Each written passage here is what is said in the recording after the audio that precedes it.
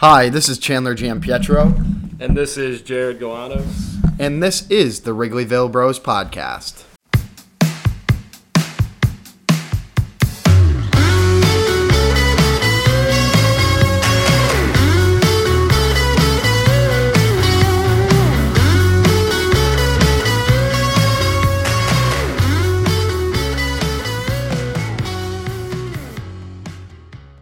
So today on the podcast we have Bryan Fox, and we're going to talk a little bit about White Sox baseball, some Cubs baseball, and then we're going to talk a tiny bit about Roosevelt baseball and how his season is looking.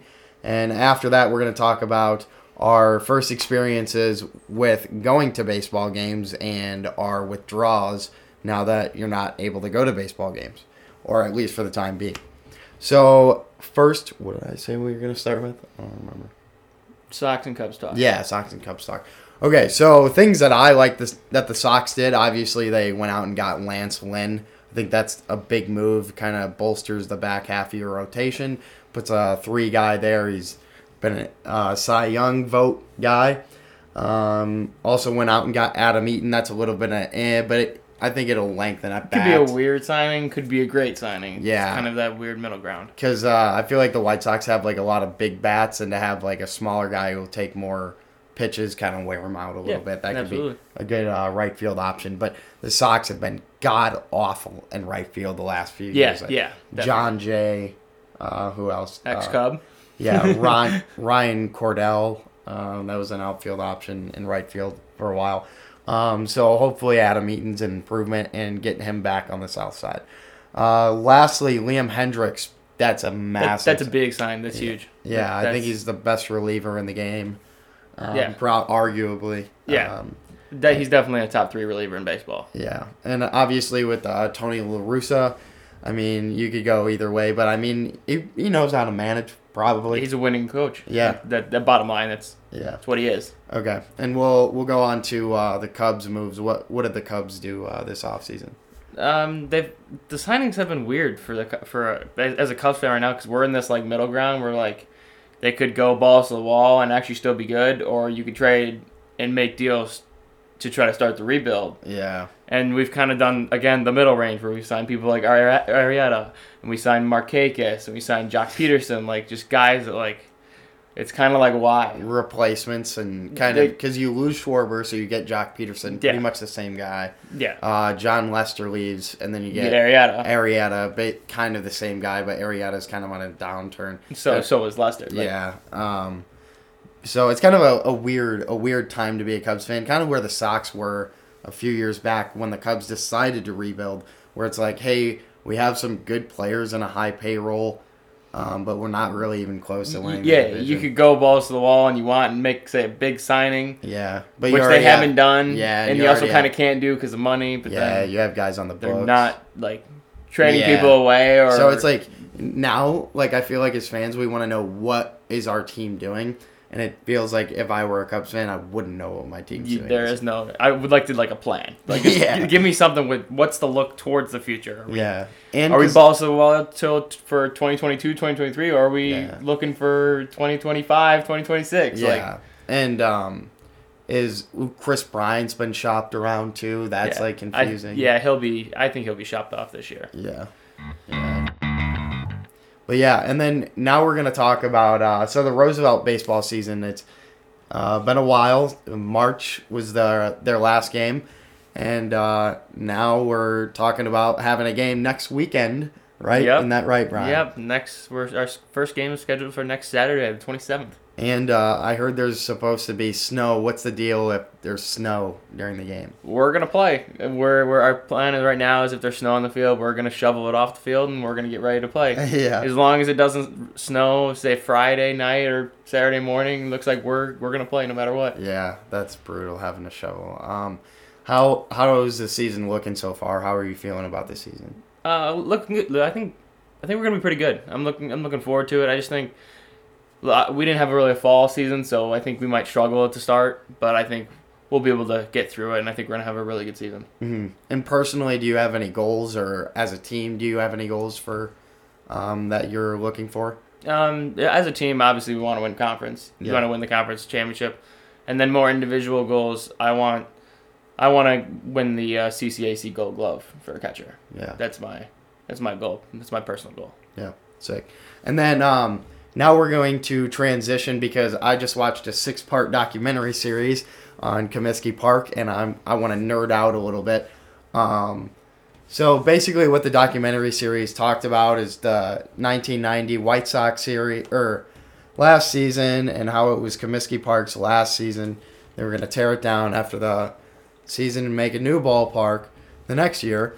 And then at the end of the documentary, the guy who was kind of voicing or narrating it talked about his first experiences at Comiskey Park, and it kind of dawned on me, and like the guy was so descriptive in the way he spoke, and I damn near was gonna fucking cry. Like this guy really had a way with his words, and it kind of spoke to me. And I know a lot of my friends and my guest here, we have a deep passion for baseball, and I know we have some pretty cool stories, like our first games, and now that we're yearning for going to a baseball game because of the whole COVID pandemic, we'll kind of talk about that with the nostalgic side. So if you want to go first, talk about your first Cubs game, or if that was even your first game. yeah, it was Cubs game. I don't remember exactly about what happened in the game. I don't remember who played, but I just remember when I would always go as a kid, and it would be me, my dad, and my uncle, and we would always have like our routine we do too. So we'd leave in the morning, we'd drive up, we'd eat breakfast at this little place. I have to actually ask my dad what place we would actually go to, but we'd always stop at the same place. We'd get breakfast, and then we would head to the ballpark like a little early, watch the end of batting practice, and then just kind of sit around and wait for the game. Yeah. And do you remember how old were you your first game? And probably like 5 or 6. I was pretty young. Yeah. Do you remember like anything from that day, or just like general like feelings about going back to the ballpark? Just more general feelings. I don't remember like any exacts, any like specifics. And was there like one game that like stood out? Like, did you get a ball ever at a game or something like that? I will say the one game that stood out to me just because it was a cool little experience. It was in 2016. It was Cubs versus Mariners, I believe it was. And what was cool about the game, it was the game that Joe Madden did all his switches. Mm-hmm. They had I forget the name of the pitcher, but he was a lefty reliever for the Cubs, and he was put out on left, and he made like a crazy catch against the wall, against the ivy, and then the Cubs ended up winning that game on a sacrifice bunt in like the 12th inning from John Lester. Oh yeah, I do remember that. Pinch hit from John Lester. That was that game on ESPN? I think it was. It was that game. I do remember that game. That was one of my like coolest games to remember, just because everything that just happened baseball wise was just like, holy shit, this is actually happening. Yeah. I have I guess I'll kind of butt in now. Like my personal story, I remember the first game that I went to. It was 2005, so the year that the White Sox won the World Series. And I remember my dad telling me we were going to take the CTA, and I'd never taken the train.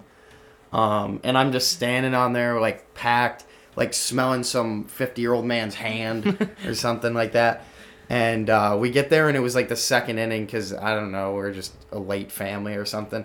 And we show up, and we're, like, in the, like second or third deck. I can't remember. But I show up and just, like, step out the tunnel, and you see it, and you're so small, you're like, holy hell. Like, obviously, you're not thinking holy hell there, but, like, just straight. It's a shock. Right when you walk, when you see the whole field in front of you, you actually see it for your eyes. Yeah. It's a shock. It gives me goosebumps, honestly, thinking about it now. And then my dad, I remember he was like, all right, we're sitting up here, and we had to go up steps. And I was like, no fucking way. Like, I'm, like, 5 years old. The step is probably half of my shin. Like, I'm going to fall and hit my face. So, and my dad's, like, not holding my hand or anything. So I'm, like, grabbing onto the railing and stuff. But, yeah, I just remember, like, that little stuff. And, like, obviously how the ballpark, like, smells. There's so many just smell, like, the onions, stuff like that. And I remember my first game at Wrigley, when you go to piss, you have to pee in the horse trough. In the troughs, yeah. Like, it's just such a unique place. And in the documentary, they were talking about, like, how Comiskey Park was, like, built like a cathedral because the guy who built it was, like, he like built churches and stuff.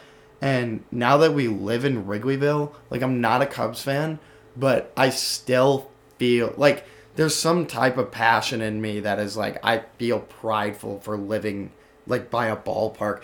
And my ballpark is 35 minutes away, so even though I can't see it, like still just you can tell the passion and just the overall like just the ambiance about living around fucking Wrigleyville. It's awesome. Yeah. For our final segment today, we're going to do our Chicago athletes Mount Rushmore. So for me, I've already said mine a billion times and I forget it all the time, but Michael Jordan from the Bulls, obviously you got to go with the GOAT. Paul Konerko, that's my boy as a White Sox fan.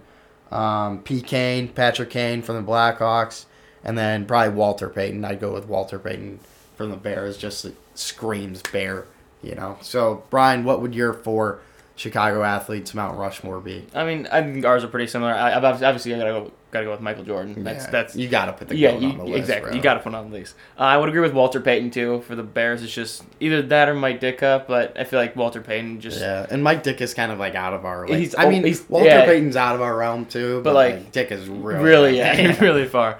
I would say Kane as well for the Blackhawks. That's just he's probably the greatest American-born hockey player of all time. So I think he's just a good choice. Such a beauty, bro. Like, oh my god. Yeah. Like, if you could pick a Chicago guy, just to like represent, I think he would be one that definitely you could pick. Yeah. Then I would go with the Cubs guy. Just obviously I'm a Cubs fan, so I would probably say Ernie Banks. Yeah. It's tough between Ernie Banks or like Sammy Sosa, Mr. but with Cub. Exactly. Yeah. You gotta take Mr. Cub. So. Yeah, that's all right. That's a pretty good pick. So I want to thank you for coming on the show, Brian. It was excellent talking to you. Thanks for having me. No problem. All right, have a good one, everyone. Jared and I would like to thank you for listening to the Wrigleyville Bros podcast. Make sure to subscribe to the Wrigleyville Bros podcast on Spotify, Apple, Google, and Podbean. And make sure to tune in every Monday for new episodes.